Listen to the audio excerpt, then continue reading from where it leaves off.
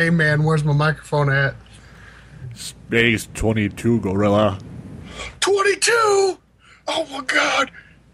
Dirty dog! Why me? Why me? Why me?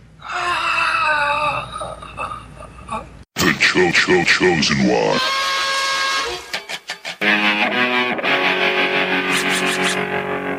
You're listening to Main Event Status Radio. You started it. You want to go to war? You got a war. You started it. We gonna finish.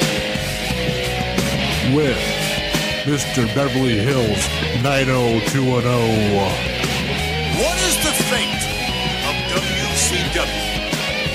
And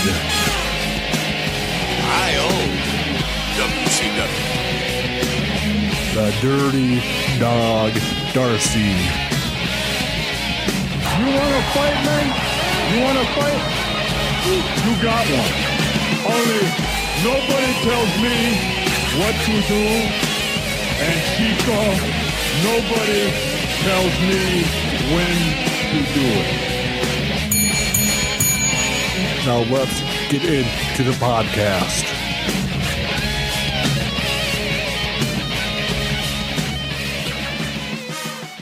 Live in Atlanta, Georgia.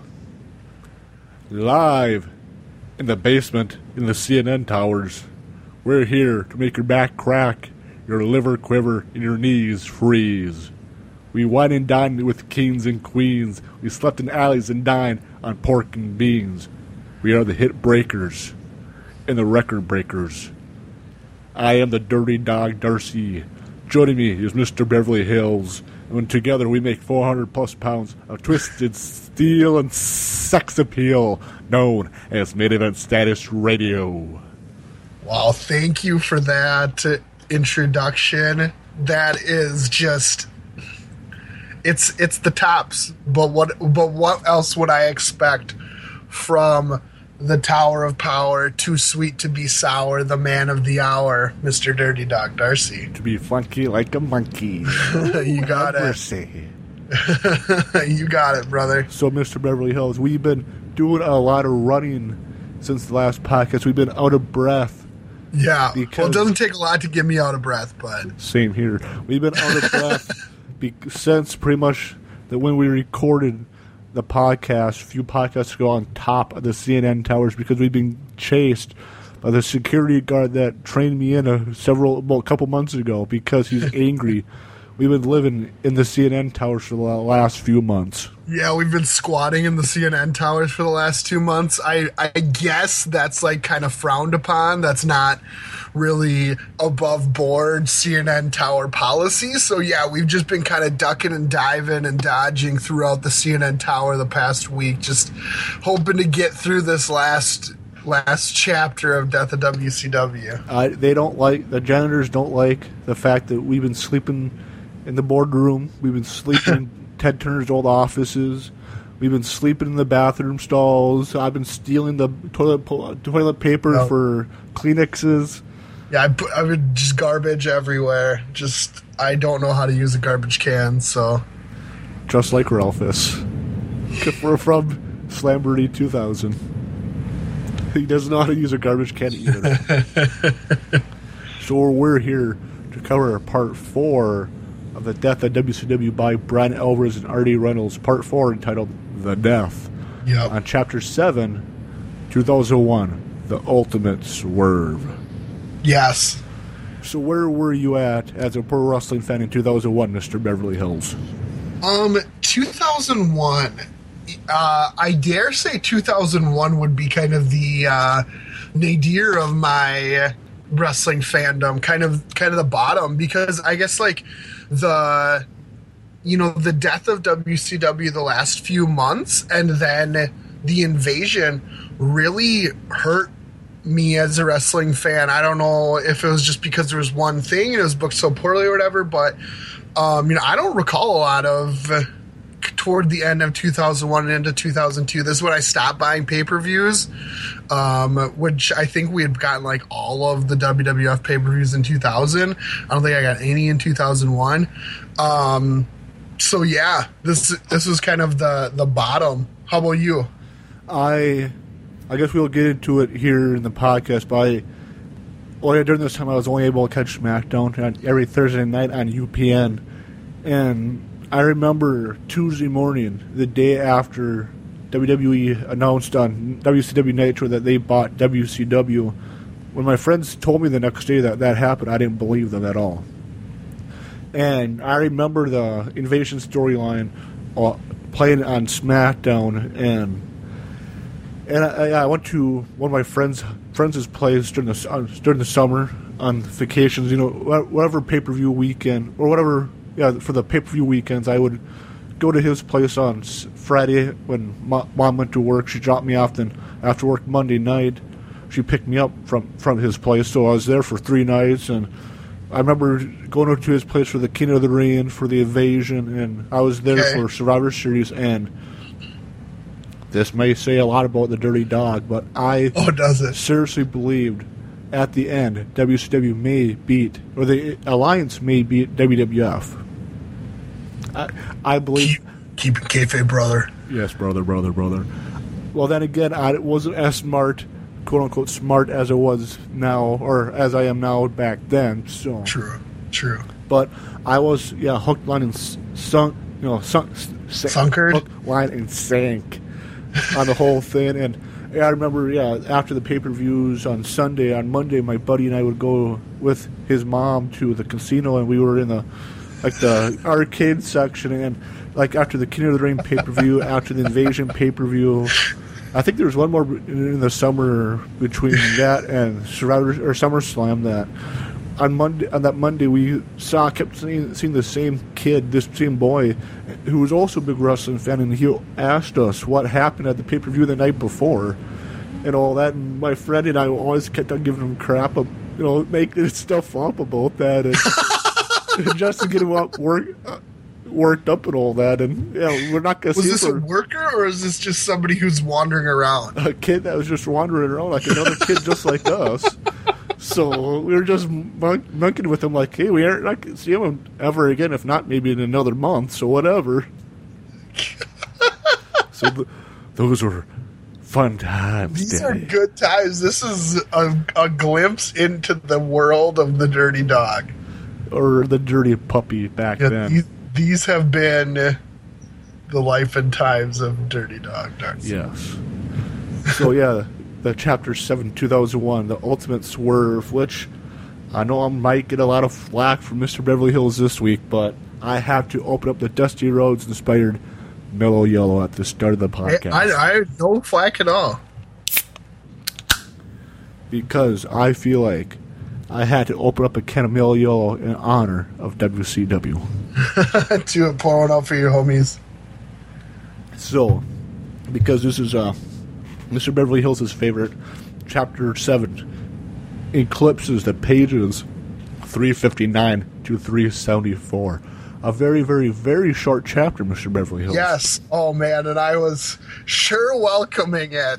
I'm sure you were as well. Especially with Chapter 6 being like 100 pages in a hardback, right. And a couple of chapters before that were like 60 pages apiece. Like, Chapter 7 blew by. Besides talking about Chapter 7, we'll be, for a few minutes, talking about the epilogues that came with the book. Yeah, yep. So, I'll kick it to you, Mr. Beverly Hills, to start out the podcast. Okay, sure. So I had the first point here. So I was just reading the first couple pages, and I was talking about kind of the climate of WCW in 2001. And it was, speaking a lot about the fact that nobody seemed to really have their feet to the fire. Nobody really seemed to be, all that worried, because it said that they were really just waiting on the fact that, like, well, if we have a hot angle or if we have a hot character, there's a good chance that will spark interest in fans. That'll make it turn around. And I guess my thought on that is just like, does that happen? And I'm asking you that now, I guess, is it a storyline, or sorry, is it the hotness of a character or a storyline that make people watch, or is it that fans are now, for some reason, starting to tune in and they connect to a character or storyline? I thought it was kind of like a chicken or egg question, but I thought I'd ask you what your thoughts on that are. I guess that, tying it back in with WCW back in '96, that, Hogan turned heel. And right. The ratings didn't turn right away. It took time. It took months to turn it around. And it seemed like, WCW after that, they pretty much want the instant gratification of the instant rating and not look back to their history and see, okay, Hogan's heel turn, Scott Hall and Kevin Nash, the ratings weren't there right away when they first showed up. When Hogan first turned heel, things started to pick up over time.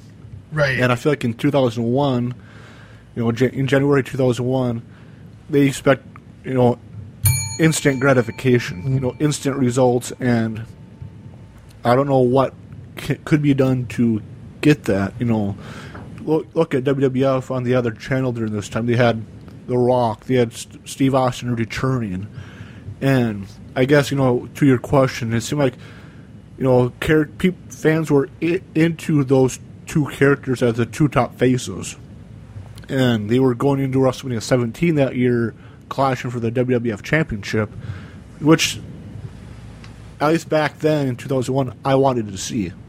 Yeah. We didn't see that match that often. It's, at least for WrestleMania aspect, the last time they fought was 2 years prior at WrestleMania 15 in Philly. But I guess, I don't know if it's hot storyline as in the NWO, hot characters as in The Rock and Steve Austin. Stuff like that I feel like has to build over time. Yeah. The fans' interest and not, I guess, just build. It seems like it builds over time.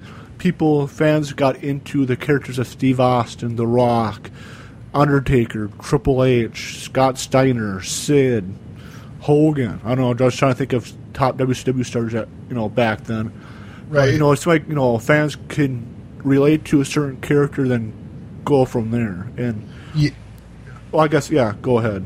Yeah, I agree that I think it's an over time thing. Like, even when you look at, like, the character of Steve Austin or whatever, that was starting back in 1996, 1997, and WWF definitely didn't see, like, an immediate, turn on a dime success. They didn't really start seeing that, until WrestleMania with Mike Tyson. I think that maybe you could kind of mark as the real turning point of their fortunes, wouldn't you say? WrestleMania 14, that they built up Steve Austin for like a year and a half. From winning the King of the Ring in 96 to winning the title for the first time at WrestleMania 14 in 98. That's like it just took time to build up Steve Austin from a heel to a face that people wanted to get behind. Well, yeah, and I think it just like kind of blew up from there. So I don't know. I guess I'm still torn. I don't know if I have the answer. Just like if the promotions become popular because they're presenting an inherently like good product, or if just people are tuning in because they're tuning in. Okay, thinking of it, as mentioned within the last few podcasts, you're a fan of Lucha Underground nowadays. Yes, correct. What of Lucha Underground caught your eye and made you a fan of Lucha Underground? Well, see, like, that's a good question. See, like, that's the thing that I'm talking about. Like, to me, they're doing an awesome job. Like, this is, like, top-notch. In-ring, character-wise, storyline, everything's awesome. Now, they don't see the viewers that that would need to make them the top promotion. So this is where I'm getting with my question. I'm not sure if you're like understanding my question. Like, they're doing a perfect job, I think, but they're not seeing the viewers. So what I'm saying is, like, in 2001, WCW could have been doing the exact same thing. They could have been doing exactly what Lucha Underground is doing, where they're doing an awesome job, but still not seeing the viewers. So that's what I'm... So you're asking what could WCW have done to get the viewers back? Or could they have done anything? Honestly, I feel like up to this point, I feel like they burnt their fans out way too much. Right. Which we talked about pretty much ever since Starrcade '98. With even before that, with Nash beating Goldberg with a cattle prod. With silly booking decisions over time, and not. I'm gonna beat this dead horse again, but not build up new stars when they had the chance when fans were behind them. Right.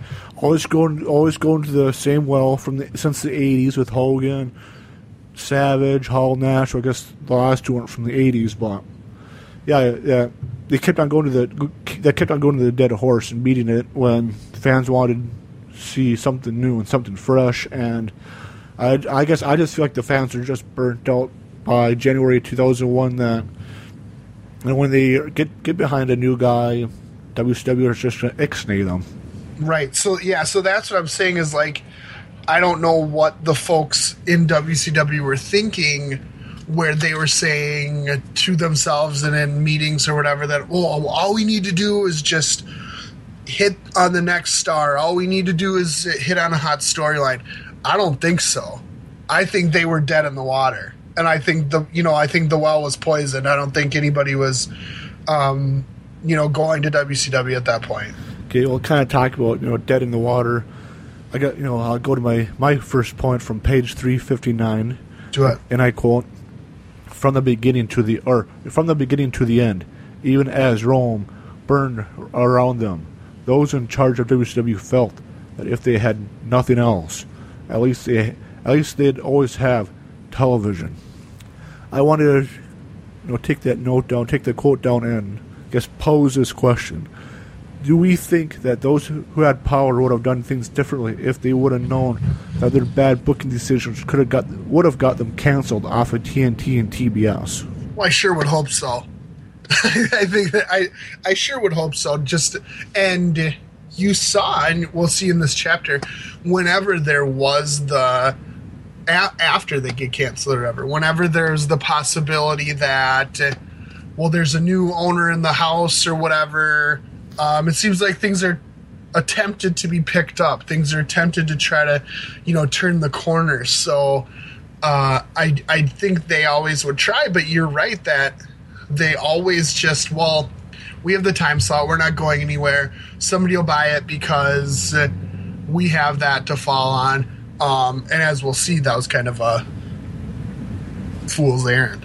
I guess to me, I will get to later, but I felt like the best thing for WCW came years too late in Jamie Kellner, but we'll get to that here in a little bit. But I felt like WCW should have had somebody at the top that had that viewed, I guess, made WCW change when they needed to change. And that wasn't, right, in essence, a wrestling guy that viewed wrestling as, I guess, like I don't know if a TV program would be the best thing, but no, I think they did need someone who viewed it as a TV program. Yeah, I guess, expected to build the ratings over time, and okay, we're gonna give you this season, however long they want to put that season in quotes as, okay, if we don't see a change over 9 months, 12 months, whatever, we're canceling you guys. Or you need to make some serious changes. And go from there. So, but I'll go to my next quote from page 360. WCW's ratings prior to the NWO invasion were flat. People argued, not unlike the numbers that the company were doing during the collapse of 2000. Obviously, things turned out fine back then, so there's no reason to expect anything different now. Let's see if I reworded my question to a better question, Mr. Beverly Hills. Okay. Hogan's heel turn turned WCW around in 1996. I guess kind of like what I mentioned earlier. I guess we were trying to talk about what things could have turned WCW around in 2001.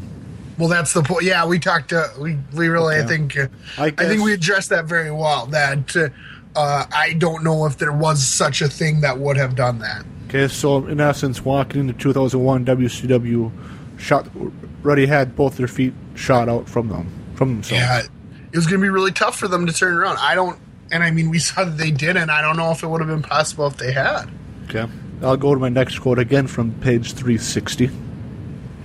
Ted Turner had been approached about shutting down the company several times in the early 90s. He always ixnayed the idea because he truly believed that wrestling was cyclical. Okay. Cyclical. Plus, because wrestling had been such an integral part of the superstation that gave birth to his media empire, he had a soft spot for it in his heart. Pretty much everybody in the industry believed that as long as Uncle Ted was around, WCW would be safe. Okay, my question is, since WCW was Ted Turner's baby, should he have been more strict with WCW brass, giving them expectations that they had to live up to, as in money, ratings, etc.?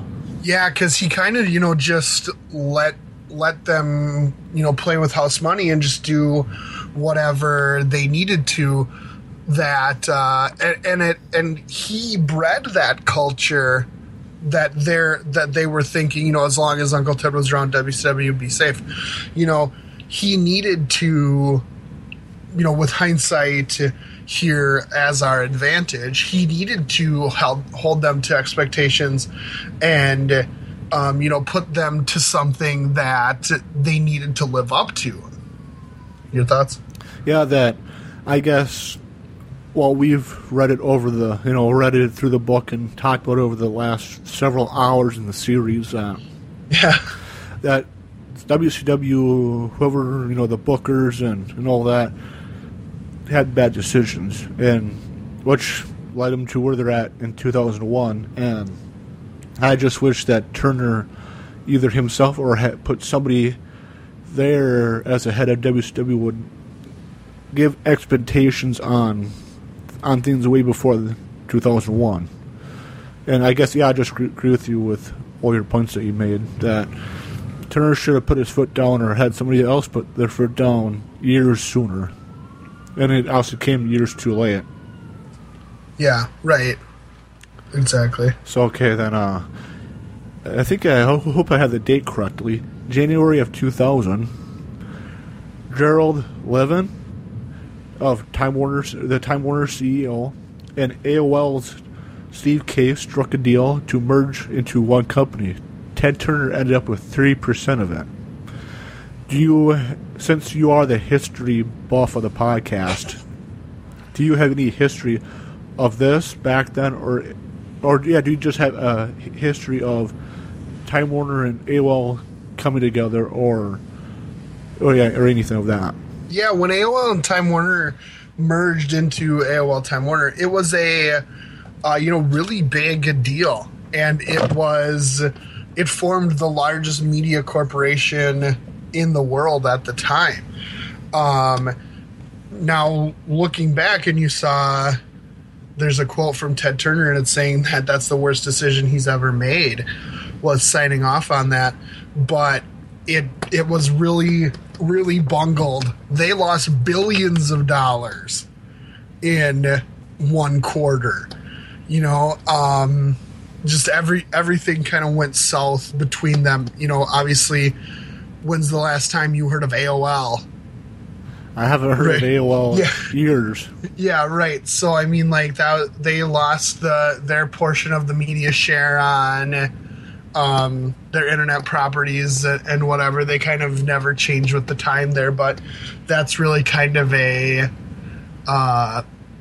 in a nutshell, what went wrong with the whole mergers. It was very poorly managed, and they had really troubles from the beginning. As you can see, they announced in January of 2000 that they were merging. That merger didn't actually go through until about a year later. So, okay, which makes sense. They put it in 2001, chapter. I guess Time Warner, that would be Ted Turner's company merged with who? Or is Time Warner? Is Time Warner? Yes, that's Turner's company, right? Yes. Uh-huh. Okay, because I guess I never remember hearing about Time Warner being Turner's company. I guess I never heard the official company title of Turner's company, if that makes any sense. Yep. So, okay, I'll go to my next note.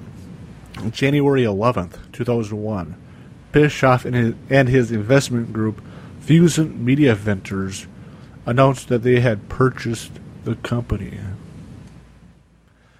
Which I kind of laugh about, or I guess kind of giggle about, because you and I were talking off air in emails that I have a little magazine that Mama D subscribed to me back in the day called Wrestling Digest, in which I think is like pretty much a quarterly thing, and I'll kind of talk about that here with this quote, because there's an article in there about WCW's slow, long death, according to on their cover that. But I guess, do you feel? Well, I guess, what's your thoughts on Bischoff being interested on buying WCW and getting some backers to help him purchase it? Well, that would be an interesting deal. But as we've seen with, I guess in a couple different stages in TNA, it's difficult when an on-screen character is the actual dollars and cents owner, because everything really begins and ends with them. And I guess I'm surprised, that Vince, I don't think, has ever really fell into the trap of, leaning on himself too much or putting himself over on TV all the time. He's always willing to, play the fool. I don't know if Bischoff would have done that, and I feel like we would have just gotten a lot of kind of junky storylines, a lot of Eric Bischoff on television. I don't think it would have been so well received. Yeah, your thoughts on that? Yeah, that.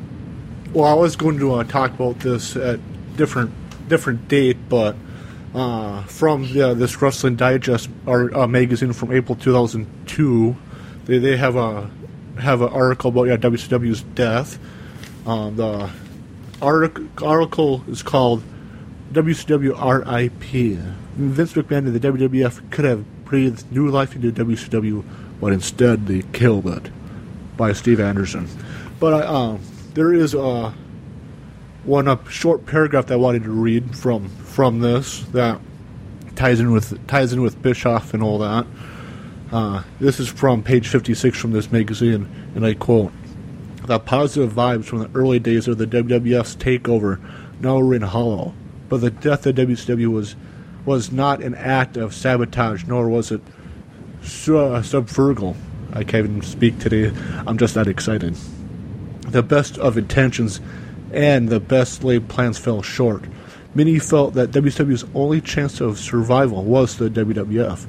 Surely the media colossus AOL Time Warner, WCW's previous owner, couldn't make it work. Potential purchasers Eric Bischoff and his venture group Fusant would only continue the dysfunction of overpriced veterans and underutilized mid-carders, unquote. I guess it just seemed like that. I laughed. I read this article a few times and all that, because it seemed like that. Yeah, the author of this article. I guess I agree with the author of the article that pretty much I can't see Bischoff changing his ways, even if he is the owner of WCW. Yeah, I guess I'd agree with you on that one. That I can't see Bischoff changing, even if he is the one that has to, I guess, live up to backers. Yeah, well, he is. He would be. He'd be the face of that. But I guess, that seemed like Bischoff didn't want to over the years. I guess, he didn't seem like he liked to go to the well. I guess he liked to beat this dead horse and didn't want to go to a different horse and try it out. Right. So, I'll kick it to you for your next point. Well, I just was wondering if you think this was actually real, or do you think this is just a pile of bull? It seemed like it came across real, that Bischoff at least was interested on buying the company. In interviews I've heard from him and all that years later, that he supposedly was interested in buying the company, but... No, well, of course he's interested. That's not the question. Do you think he had the money? Do you think he had the backers? No. Okay, that's what I'm asking. I did not. Sure, he had the plan. I can say I wanted to buy WCW, but I didn't have several $1 million to do it. Yeah, I don't feel like he actually had the money or backers, because obviously he didn't end up buying the company, but I feel like it was just a bunch of smoke that Bischoff was blowing out of his rear end. Okay. So I go to my next quote. Bischoff had big plans for the company, and from page 354, there was going to be a brief shutdown, perhaps as long as a month, and then a huge, fresh restart. He was going to push the cruiserweights to the moon. He was going to set a salary system similar to WWF's, whereby guys would be paid downside guarantees, then bonuses based on how successful house shows and pay-per-views. He said he was going to phase out older guys and push the younger guys harder, unquote. Then introduce American fans to international talent and, quote, no more Russo, unquote. That was from page 354. I guess just simply looking at those bullet points, could that turn the company around, in your opinion, Mr. Beverly Hills?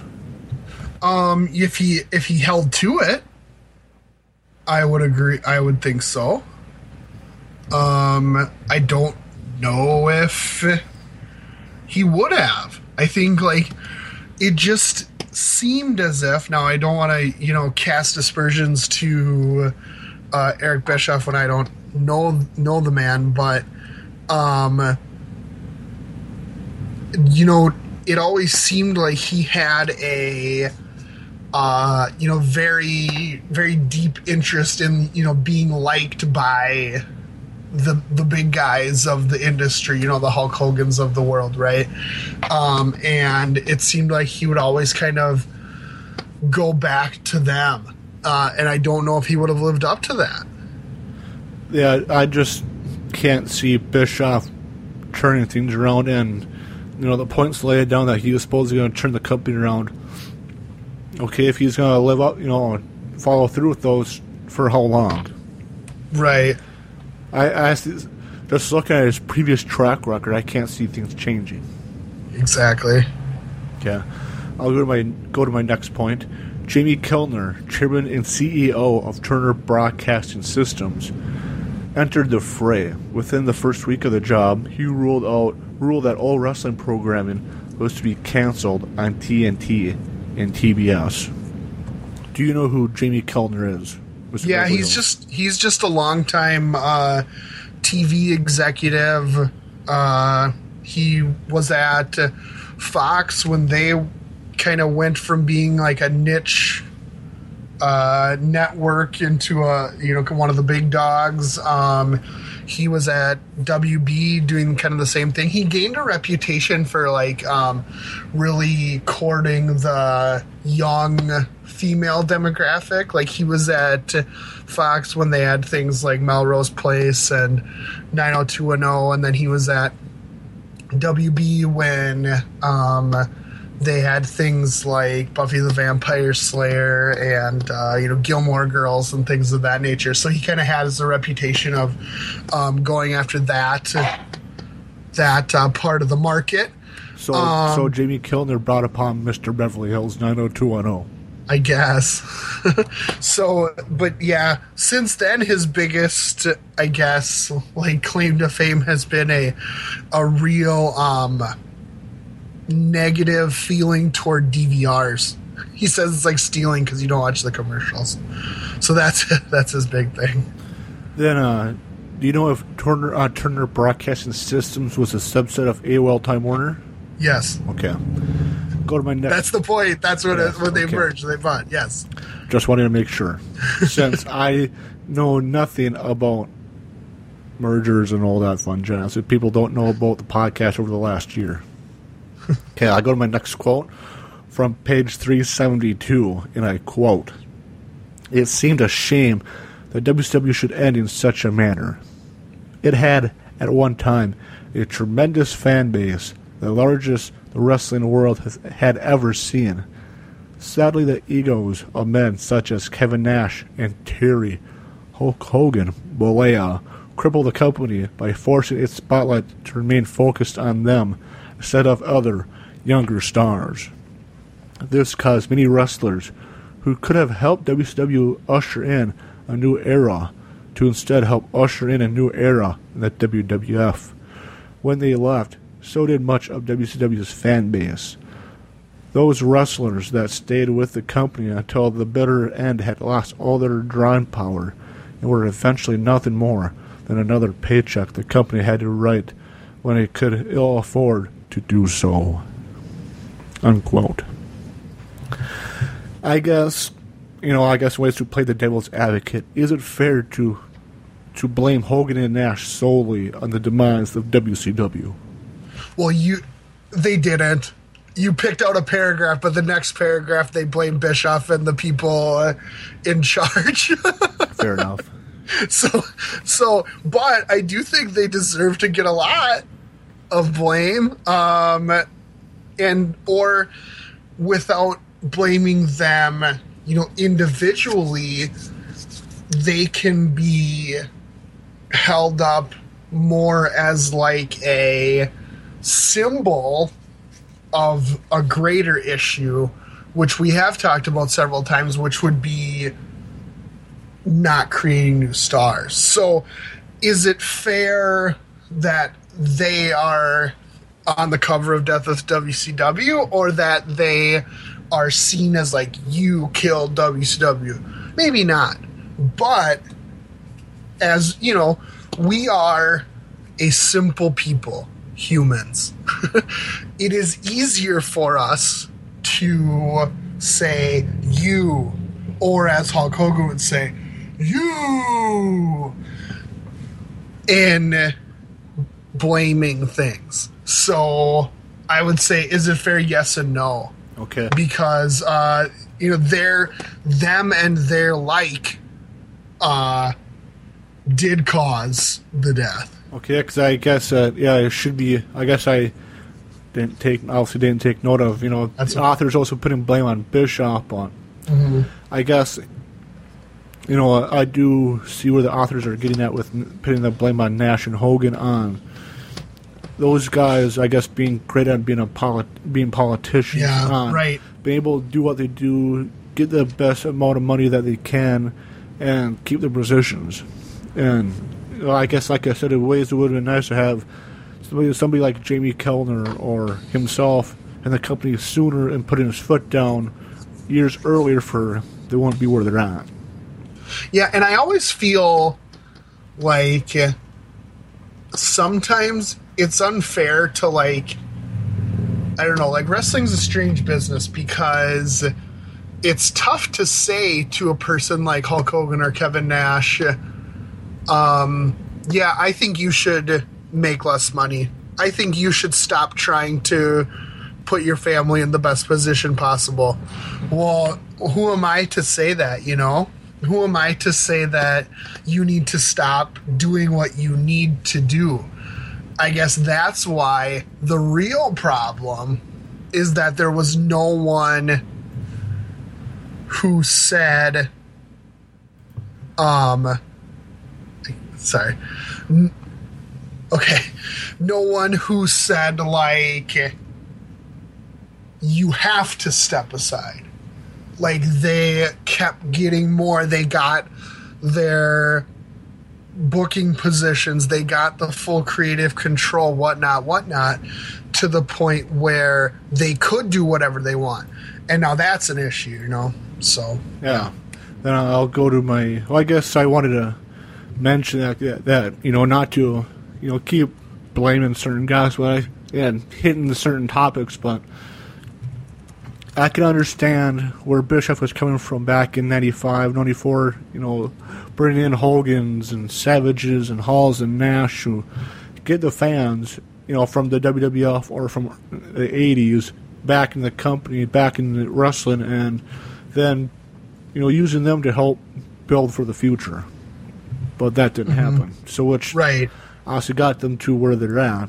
But, we've talked about that many times and all that, so I'm going to leave that dead horse be. Well, it's called the theme. It's called a motif. It's something that, you know, it's not that we're just like bringing it up for no reason, you know. It is important. It's not like that I keep bringing up yappa pie or something like that. That's like in the end very inconsequential. Like, this is, I think, the reason why WCW died. The reason why it is no longer around. So the fact that we keep going to it, it kind of needs to, because it's the most important thing. Yeah. So don't feel bad, Mr. Dog, is what I'm saying. My next quote is from page 373, and I quote, "In the end, the final blow to WCW was, as often the case in television, a decision made by a TV executive in a boardroom. Jamie Kellner had never been to a pro wrestling show in his life. He didn't see pro wrestling for what it really was, a business that could reinvent itself countless times over. He saw it as a TV program with a shelf life like any other." Unquote. To me, I felt like it was a cheap shot at Kellner, saying that he wasn't a wrestling fan, and it seemed like that the Oscars painted Kellner in a way that his sole purpose was to get WCW off of TV. So I want to get your thoughts about that. Yeah, I would agree with you, because I think more he was looking at this new acquisition, this new merger, and he was looking at the cost of production versus the ad revenue. WCW was a huge loss.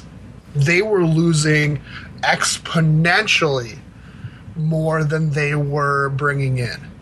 Now, it's a fair point the author brings up that wrestling is a different beast than a normal television show when you just look at cost versus reward, because wrestling is, as we're doing right now, a culture unto itself. It's something that, you know, breeds fanaticism, breeds the type of people who would take 2 hours out of their Saturday afternoon and talk about wrestling 15 years after the fact.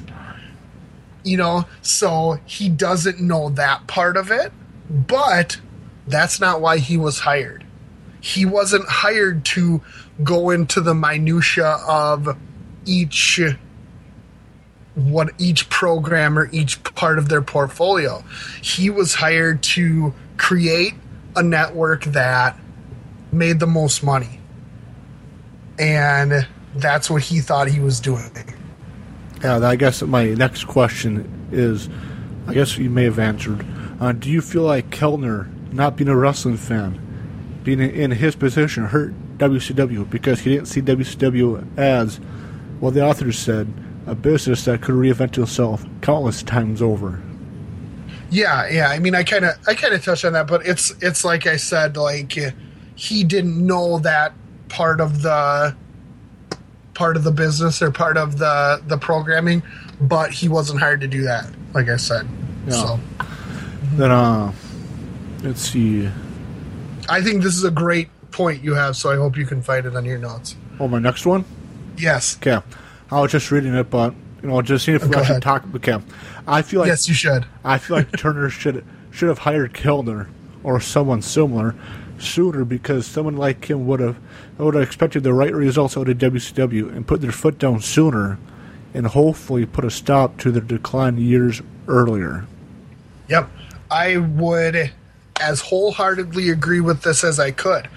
I think, WCW in particular, but really everybody needs an oversight. And in 1998, if someone in programming, someone like Jamie Kellner, could have said, whoa, look how much bad things are over the horizon. This does not have to be a one-man show. Why couldn't we have somebody like him representing the network, working with the wrestling guys to create a product that would be successful. I completely agree with you. Yeah, I guess I was kind of hesitant on mentioning that since I felt like I kind of asked that earlier, but I guess I do like your point on bringing in Kellner or somebody like that to work with Bischoff or whoever was the top WCW executive and working things out and all that, and I guess being like a tag team on, okay, this is where I'm, as in Kellner, like I'm seeing this red, let's turn it into black, let's figure out what we can do to keep this afloat. Yes. Okay, if you need to, Mr. Beverly Hills, cut me off when you feel like needed, since my next quote is like a couple paragraphs. Okay. So cut me off if needed to discuss. Okay. This is from pages 373 to 374, and I quote, "If it had remained widely profitable, like it has been in 1998, probably mistyped for me, as it has been in 1998, perhaps it would still be around today. Instead, it was a company where Hogan, Nash, Bischoff, Russo, and their band of merry misfits steal the company's fate with nonsensical storylines, historical awful TV, ridiculous overspending, on complete inability to create new stars, and everything else that had been written about in this book," unquote, and in this podcast. And I quote again, "All of these things together made it very easy for Jamie Kellner in his first week on the job to look at some pieces of paper, see some numbers, and after the highs and lows of 13 years under Ted Turner, who due to a corporate merger no longer had the power to save it, pull the plug." And that was the death of WCW. Yes, at the end of the day, that was the death of WCW. It was, at the end of the day, just a television property, and it was cut. You know, as we're seeing, God, with this freaking long, slow death of TNA, the television slot is the thing that's most valuable. And I guess we saw that, you know, that wasn't always the case, but that's starting, I guess, with WCW became the case, that having the television slot is what keeps you alive, and having network backing. So, yeah. Okay, I got one more final paragraph to read, and Mr. Beverly Hills, just for you, I have to open up a Dr. Pepper with real sugar. Oh, the one with the green funky can that you were calling out a few podcasts back. That's what it looks like, man. And yeah, last paragraph. Those in charge of the company never predicted that things would turn out this way, and that was perhaps the biggest irony of all. For a company that took pride on fooling its fans and even its own employees, it was WCW itself that got the ultimate swerve. Yep, they thought that they were going to be around forever, just changing or whatever through time. But like it said, they were the ones that got swerved, that got something unexpected and ended up losing their spot, and ultimately, not like. As the kind of the theme of this chapter, or one of the big points, was that people were willing to buy this company, different concert promotions or other things like the Fusion Media or whatever, if that was real. But it was all really contingent on the TV slot. And without a TV slot, it became a lot less valuable. And even when McMahon did end up buying it, one of the things that ended up hurting the Invasion is that he couldn't get another TV slot on his networks, and he couldn't grab that one on TNT because of the battle between Time Warner and then Viacom. But yeah, so I guess we talked about that before, but I mentioned before too that WWF had a program on Saturday nights, I think called Access or something like that. I don't know why they couldn't turn that into a WCW show, but, like... Yeah, Access and Confidential. Yeah. Like I said, quoted from the Wrestling Digest article earlier, that's one thing, they talked about, too, was, Viacom ex-nade, the idea of, like you said before, too, that ex-nade McMahon being on TNT and TBS because that's Viacom's competition, that McMahon tried to incorporate segments of WCW on WWF programming, which didn't work out. Then they turned into the Invasion storyline, which didn't work out. But we were going to talk about the epilogues. The first one talked about the Invasion storyline, which we talked about a lot with Captain Obvious Trade Dent a couple months ago. Then the second epilogue was talking about TNA, and this series we wanted to dedicate towards WCW and not really TNA, so we aren't really going to talk much about that. Right. Yeah, as you said, the first epilogue we covered fairly well with the Captain OMG. Love his name on Twitter. So as we talked about for like 2 hours on that one, the Invasion, obviously a pretty badly bungled storyline altogether. And this book covers that fairly well. The second one, if you want to laugh, it's all kind of like the dumb, stupid moments that TNA has done. And it's now going on. Oh, I saw this. I thought this was an interesting thing. I saw this a couple months back, maybe. Now, as of then, TNA has actually been around longer than WCW was. That's hard to... Yeah, I think that's kind of hard to wrap your head around. But, WCW as a thing, as an entity of its own, you're separate from the NWA, came about in 1989, ended in 2001. Ended in 2001, duh.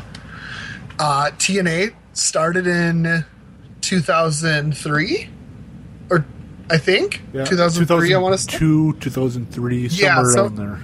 Right, and either way, now 2015 they have actually survived longer, despite not a sniff of the heights of WCW. Maybe it's something to think about. Like, TNA has always kind of, if you can imagine my hand, always kind of been like here, right? Yeah. And it's had little ticks up and little ticks down, but it's always kind of been in this kind of lower range. WCW was like, boom, we are way out of the stratosphere, and then just turned a corner and down the hill, right? So maybe it's something to say that when you don't reach those heights, the lows aren't as low. I don't know. Yeah, I guess, kind of talk about impact, pun intended, but WCW and TNA, I guess, final thoughts about WCW. Do you remember anything about the weekend that WWF bought WCW, or do you remember anything of the last broadcast of WCW Nitro? Well, I definitely watched it, but only because I was watching Raw. And they flashed to... the sweater Shane McMahon was wearing, and so then I flipped over to Nitro because I was like, "Oh, this could be cool." So, I think, and that was probably the first time I had watched Nitro in months at that point. Fair enough. That like I mentioned earlier, beginning of this podcast, that I only had basic TV and wasn't able to watch the Monday night shows, but I remember on Tuesday that my friends would come in school and they would tell me about this, that WWF bought WCW, and I was totally and utter shocked about it, even though WCW sucked, for a few years, a year and a half. Like, I still couldn't believe that's what happened. And I kind of tied in with that. Another time being shocked was when WWF changed its name to WWE, and I always remember being shocked about that too, because I still didn't have cable. And I remember one of my friends saying that, yeah, they keep plugging WWE, and especially during the European title match. Get the F out. I don't know if they were doing WWE and for Europe, and because it's during the European title match, like, whatever. But, yeah, I still back to WCW, but I remember WCW being surprised to hear on Tuesday at school that WCW was sold, and the Monday Night War is over. Yeah, it was a big surprise. So, a big surprise is, instead of going to our plugs right away, Mr. Beverly Hills, Yeah, well, I think it's a perfect time for it. we thought we've been corresponding with one another, if you will. Easy Yep. times. Or hard times aren't easy, Daddy, as one Jimmy Buff would say in regards to Dusty Rhodes. We thought we would bring back the top 5 list, Mr. Beverly Hills. Yeah, and I missed it. This is a good top 5, too. And we are doing, I guess, a top 5 list of what, I guess in a way it's top 5 things of WCW. Approach 5 things that we tie in with WCW. I call it top 5 memorable moments. Let's call it that. Okay. Or my version is top 5 things I think of WCW, but But that's really wordy. Just call it memorable moments. fine. Top 5 memorable moments of There you go. WCW. There you go. Okay, I guess I am totally throwing everything out the book since my list doesn't make sense. So for me, number 5 has to be WCW putting the WCW title on the Giant on his first television match. Oh, okay. I mention that because, I mentioned before in different podcasts that I'm a subscriber to MLW podcast, and, I get their VIP podcast, and on Fridays they have a show called Hell of a Deal with Kevin Sullivan. Okay. Talk about booking of WCW Nitro, and this past week Jericho also had on his podcast The Big Show, and they talked about putting the title on Big Show right away, and both Kevin Sullivan and on his podcast Big Show, on Jericho's podcast, when he talked about how huge of a deal that was to put the world title on somebody brand new. And Okay. I can't ever see WWE ever really doing something like that. So I feel like one thing that I guess I got to give WCW credit was at least they were willing to try to give this new guy the ball as the face of their company and go from there. So I guess number 5 for me has to be the Giant winning the WCW title on his first night in the company. Sure. Okay, that's an interesting, it definitely memorable, definitely a, going out on a limb for something. Okay, my number 5 is the first Monday Nitro at the Mall of America. And I guess the appearance of Lex Luger at it. Very, very memorable, very, the first shots fired in the Monday Night War, all that. Which I like. What might be on my list later on, who's to say? Okay. My number 4 has to be Ric Flair versus WCW. Okay. Just because we've talked about this in the on multiple podcasts, but I remember seeing Ric Flair. Some Nitros I do remember from '98 when I still had cable was the whole Ric Flair versus Mick Bischoff storyline, and how much it I guess since Flair had his roots in Minnesota, how much it affected me as being a big Flair fan back in the mid to late '90s. How much it sucked not seeing one of my favorites on TV every week. Yes. So I guess that's another memorable thing, with that one, I think, night in Charlotte on Nitro, bringing back the 4 Horsemen and Flair's awesome promo. That to me is a memorable moment. Definitely. Okay. My number 4. We have touched on it in the podcast a couple weeks ago. Steve Mongo McMichael putting quarters on Eric Bischoff's eyes after David Flair knocked him out with a roll of quarters. Oh, One of the more foolish things that ever happened, but extremely memorable for me. always makes me laugh when I hear you talk about that. And just my mental image of seeing Bischoff laying out and seeing Mongo put quarters on his eyes. Oh my gosh. Just goofy. Talking about something that isn't goofy, my number 3 has to be Goldberg winning the WCW title from Hogan in Georgia on Monday Nitro. I talked about this during the 98 podcast that at that time that I wasn't a fan of Goldberg, and my brothers Daddy Sunshine and Nate wanted to watch Hogan versus Goldberg, and they were huge Goldberg fans. And hold on a second, and take a swig of soda for the working man. Okay. That I was tied in with their excitement and the fans' excitement seeing Goldberg win the title. Well, that is actually also my number 3 moment as well. And I think it was really a chance for WCW to, kind of go for it and kind of, hitch their wagon to a new star who was very popular and very hot at the time. So, yeah, that's my number 3 as well. My number 2, which I'm pretty sure is not on your list at all, Mr. Beverly Hills. Slamboree 1998. Okay. I guess not the pay-per-view, but a segment on that pay-per-view. Yes, you've really wanted to talk about this one. This has been hot in your shorts, so. Bischoff's challenge to McMahon. Because for some odd reason, I swore, I know I rented that on VHS back in the day, and for some reason, might be just my memory fooling me, but I thought I remember renting it on VHS that for some reason when McMahon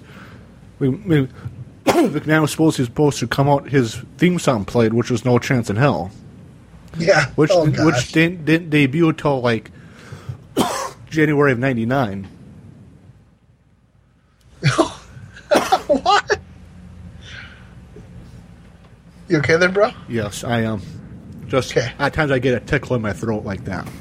But for it's like the tickle you give me in my heart. Yes. That I hope you don't cough me out of your heart, Beverly Hills. No, it makes it go bo-bo, bo-bo, bo-bo. But no, I guess the No Chance in Hell theme song was the Rumble '99 theme song, and yeah, Vince used it ever since for his theme song. And for some reason, I remember when McMahon was supposed to be coming out, they played that theme song, which doesn't make any sense. Sure, yeah. But I guess I'll kick it to you for your number 2. Okay, my number 2 is Sting winning the title at Starrcade '97. I guess these top 3 are all moments where, things could have turned for the good or did. But, my number 2, Sting winning the title at Starrcade '97, could have been a huge moment where he could have taken off as a big star. I'm pretty sure our number 1s are the same, Mr. Beverly Hills. Okay. My number 1 What's your number? Has to be the new World Order and Hogan's heel turn. Yes, and mine is also that. Mine is also the heel turn of Hulk Hogan and the formation of the New World Order. I am sure that most everybody, when they think of WCW, that's what they think of is Hogan's heel turn, the leg jump heard around the world, Brother Jack. Yeah. In the early stages of the NWO forming. Yes, definitely. So we might as well get into the plugs for the podcast. Let's do it. You guys can listen to us on our website, maineventstatus.com. Also, again, it's maineventstatus.com or at SoundCloud, soundcloud.com/maineventstatusradio. That's soundcloud.com/maineventstatusradio. Mr. Beverly Hills. No, I'm already pissed. My blood's already boiling. I always forget about this third way to listen to the podcast. So I'm just because you gotta listen on iTunes. Find us in the iTunes store, rate, subscribe, comment. That's the only way that we are going to beat the Ross Report, beat that hashtag saucy attitude right out of Jim Ross, and get to the top of the rankings of wrestling podcasts.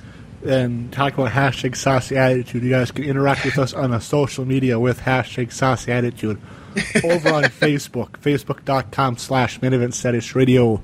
That's facebook.com/Main Event Status Radio. You guys can also talk to us, interact with us, sauce us over on the Twitter machine. Mr. Beverly Hills, how can the hashtag Saucy Attitude conversation with you on the Twitter? I am at Beverly Hills MES. Find me there. For me, you guys can interact with me at Dirty Dog MES. That's dog as in DAWG. Dirty Dog MES on the Twitter.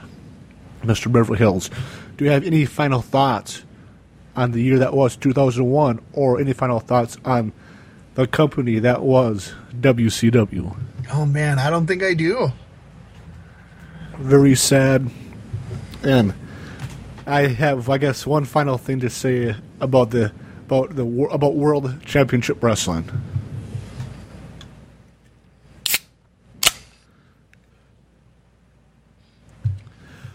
For Mr. Beverly Hills, I am the Dirty Dog Darcy.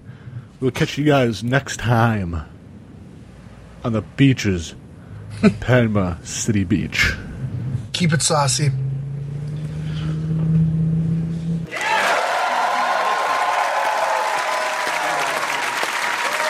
That was amazing. You should get much more time than anyone else. That is our show. Good night, everybody!